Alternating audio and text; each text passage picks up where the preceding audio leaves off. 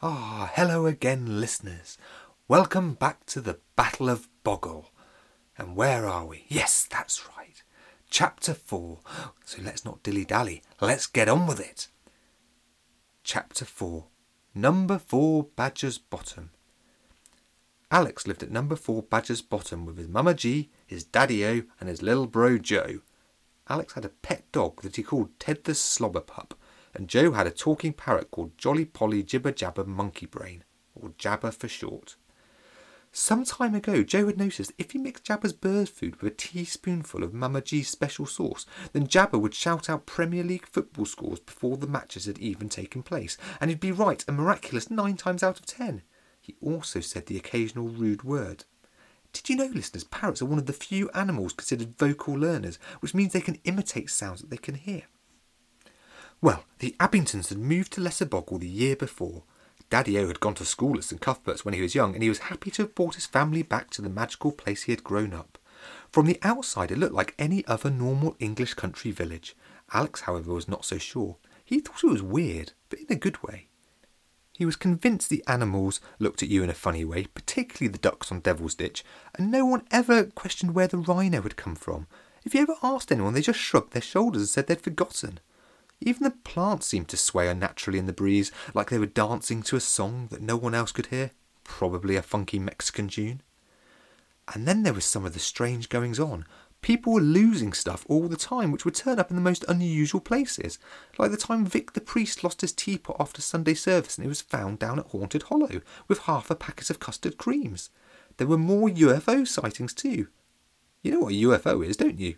It stands for an unidentified flying octopus.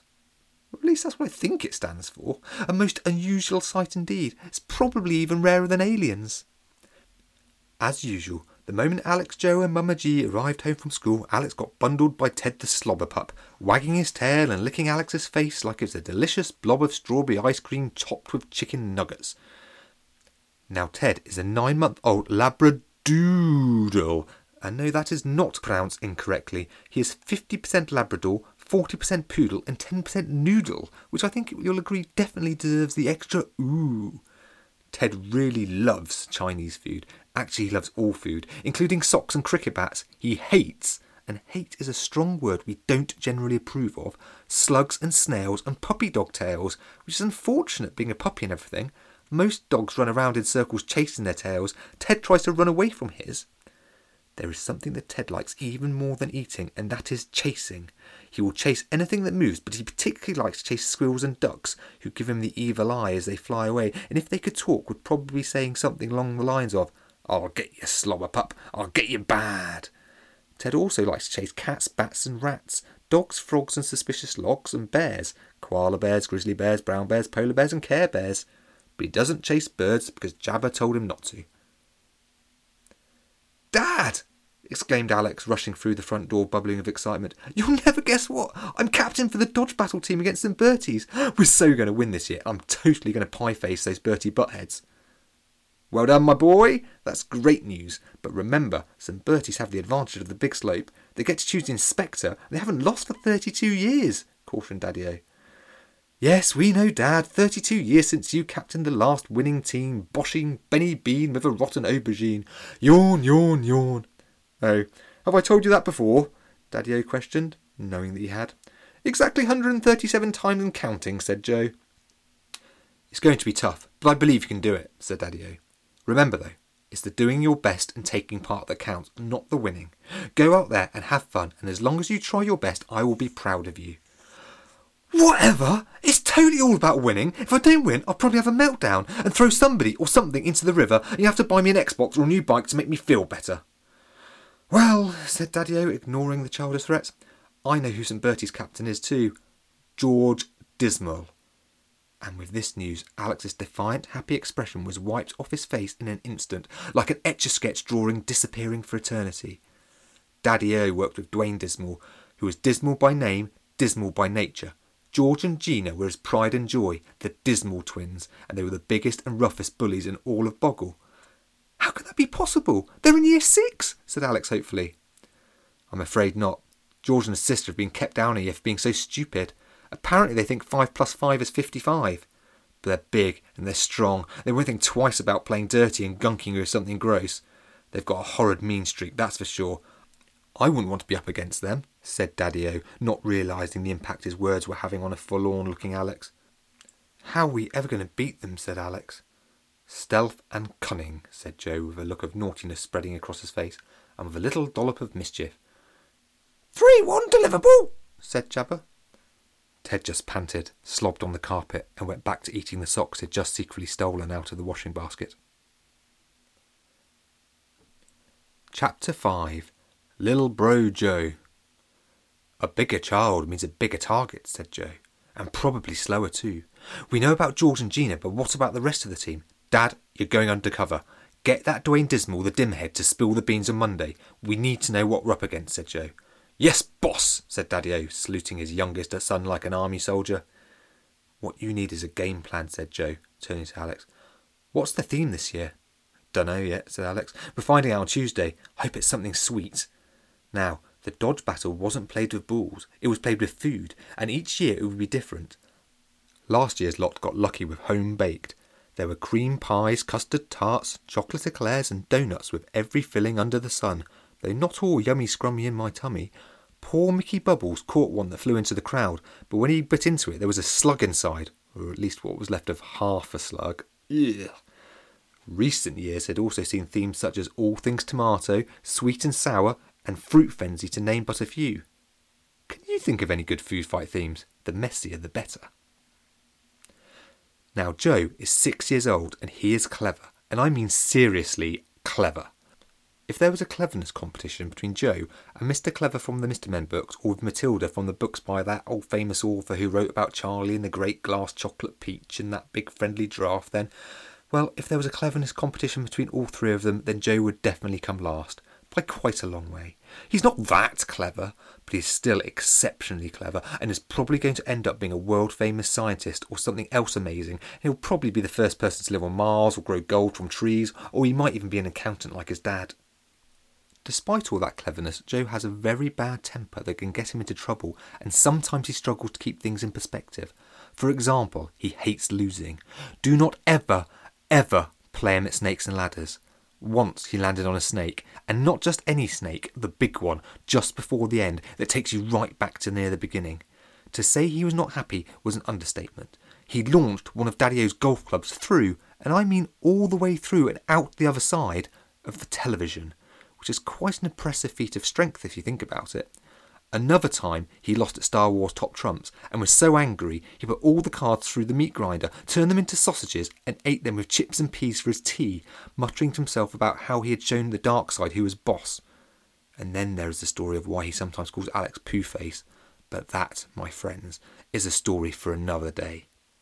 The strangest thing about Joe, however, is that he spends most of his free time in the garden shed, building stuff and playing backgammon with his imaginary friend, Mad Pete the 2-inch pirate. Mad Pete has been on the scene since Joe arrived in Lesser Boggle. Mama G thinks it's sweet and Daddy-O thinks he's going through a phase. Mad Pete apparently lives in the playhouse at the bottom of the garden, and we're not debating the potential pitfalls of time travel and playing board games with Joe. He keeps watch with his miniature cannon, firing frozen peas at any pigeons that dare land on the lawn, shouting "Arr!" in his best pirate voice. Well, that's what Joe says anyway. "What are you up to today?" Mama G would ask Joe. "Playing in the shed with little Pete?" "His name is Mad Pete, and it's not playing, Mother. We are working on secret stuff more clever and complicated than you can possibly imagine that will change humanity forever. We might also play a spot of backgammon." "That's nice, dear," said Mama G. "Just be back up for lunch." "Will do. Oh, Mum, I think we're nearly out of peas. Can you get some more? You know how much I love them." And with that, Joe walked out of the patio door and trudged to the bottom of the garden and into the shed. There is a fine line between genius and doolally crazy bombliness, and if that's not a real word, it definitely should be. And Joe was firmly and squarely on that line, balancing like a drunken tightrope walker, holding a big stick and swaying from side to side. Okay, so Joe was clever. I've already told you that. But Alex knew his brother well enough to know when to listen, and this was one of those times. "You need a game plan. You need to pick the best team to win, and you need to learn the rules," instructed Joe. "Rules are there to be broken," said Alex defiantly. "No!" shouted Joe. "Rules control the fun. Break the rules and ruin the spirit of competition. But," he continued, "know the rules and know how far to bend them." Chapter 6. Dodge Battle Rules. Dodge Battle Rules are simple, said Daddy-O. It's 5-a-side and no substitutes are allowed. There must be at least one player from years 3, 4 and 5. Year 6s don't play. They're in charge of organisation and splodges. The match is played over 3 10-minute periods. Each team has their wooden battle barrel where you can store your foodie-based weapons. The barrel also provides good shelter to hide behind. Don't forget that. The official inspection takes place 1 hour before the battle, and the inspector may leave things on the pitch. These may help a team or they may not. Anything on the pitch when the whistle goes is fair game. If you get hit 3 times anywhere other than the hands and forearms, you're out. But the strike has to be seen, so if that leaves a mark, that helps. Think about the food you'll be using. You'll want it to show up. Year 6 kids enforce the rules. If they see you've been hit, they put a splodge of paint on your back. If you step out of the field of play, that's another splodge. 3 splodges and that player has to leave the game. The game ends when all 5 players from one team are out. The last period can continue into extra time until there is a winner. Whoever is the last boy or girl standing will be a hero to all and will forever be remembered. In summary, therefore, it's basically just a gigantic food fight, and the messier the food, the better. Traditionally, most teams go with the 2-1-2 formation. Up front, there are 2 blockers. Their job is to use their hands to catch and block the missiles from the opposing team without getting hit. But if needs be, they take one for the team. Their job is to protect their teammates and to stay in the game as long as possible. Behind the blockers are the 2 chuckers. These are the best throwers in the team, and their job is to hit the opposition. They need a constant supply of ammo and protection from assault. That's where the float comes in. The float is the glue that binds the team together, like a half-sucked boiled sweet that has fallen down the back of the sofa and stuck to the wooden floor is now covered in dog hair. The float needs to be fast and nimble, so they have free rein to move anywhere around the field of play. They mostly help to restock supplies wherever they are needed and to gather anything that may be useful, but they need to be flexible and replace a blocker or a chucker if needed. You do not want to lose your float early, otherwise you're in trouble. Game over. The end. Finito. It's curtains and not good ones. Bad, mucky, stinky curtains. Chapter 7. Picking teams. This is Alicat. Are you there, J Meister? Repeat, this is Alicat. Are you there? Silence. Alex walked out into the garden, stood on a wooden bench and shouted, "Oi, Jenny, turn on your walkie-talkie." A few seconds later, the familiar sound of crackling came over the walkie-talkie and then a voice. All right, keep your wig on. I was just on the loo. What do you want anyway? Treehouse, 2 minutes, said Alex. Jenny Henry, aka Super Jen, Jenny Wren, Jenny from the block or the J-Meister, was Alex's best friend. Jenny's parents were always away with work doing top secret stuff that no one really understood. Alex thought they were probably spies taking out baddies and saving the world, so Jenny often stayed next door at number 6 Badger's Bottom with her grandma, Granny Duck. Granny Duck, real name Henrietta Swan, was mad about ducks. She just loved them. She was the loyal and self-declared sworn protector of all the ducks in the boggles. "I just adore those ducks," you would hear her mutter to herself as she went about her business and low-but-eyed anyone who tried to put them in harm's way. She was absolutely quackers about those ducks. Granny Duck didn't feed them bread. She cooked gigantic meals for them, including their favourite, green veggie kebabs and seed surprise. Granny Duck's house was like a shrine to the beaked beauties. There were pictures of ducks, statues of ducks, a duck-shaped egg cup and even a wooden duck toilet roll holder. You even had a duck when you went through her unnaturally small front door. Granny Duck lived next to her best friend, Granny Goose. Granny Goose was called Granny Goose because, well, that was her name, of course, Harriet Goose. It was an unfortunate name, as luck would have it, as she hated geese, and didn't much like ducks either.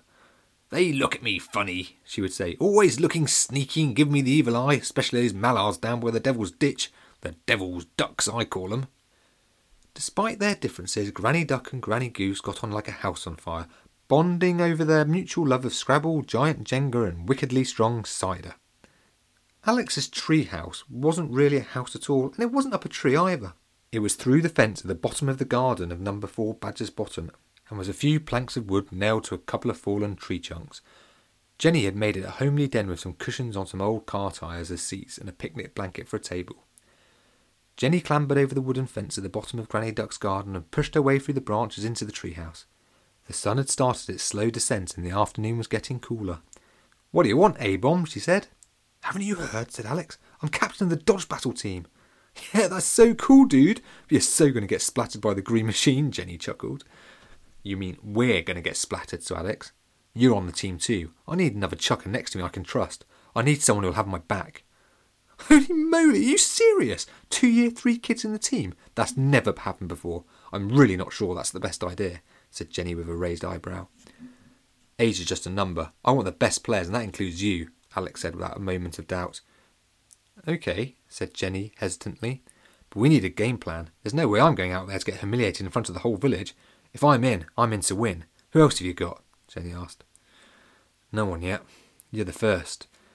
I was thinking about Big Ed," the real name Edward Head, "from Year 5 as blocker.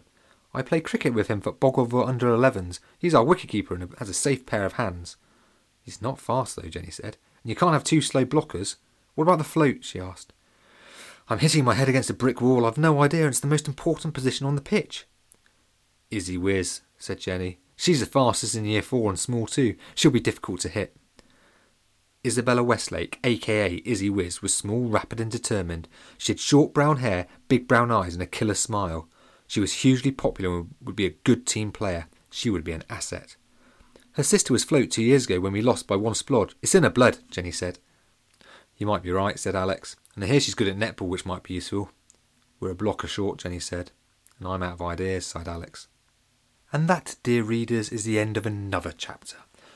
But before I leave you once more, a fact occurred to me whilst reading about Granny Duck. She does know her stuff, you know. You see, what do ducks like to eat? Most people think bread, but they would be wrong. Mallards in particular, they like to eat a mix of plants and seeds as well as insects, worms and snails. If you want to feed them, don't give them bread. Try peas or seeds or oats instead. It's much better for them.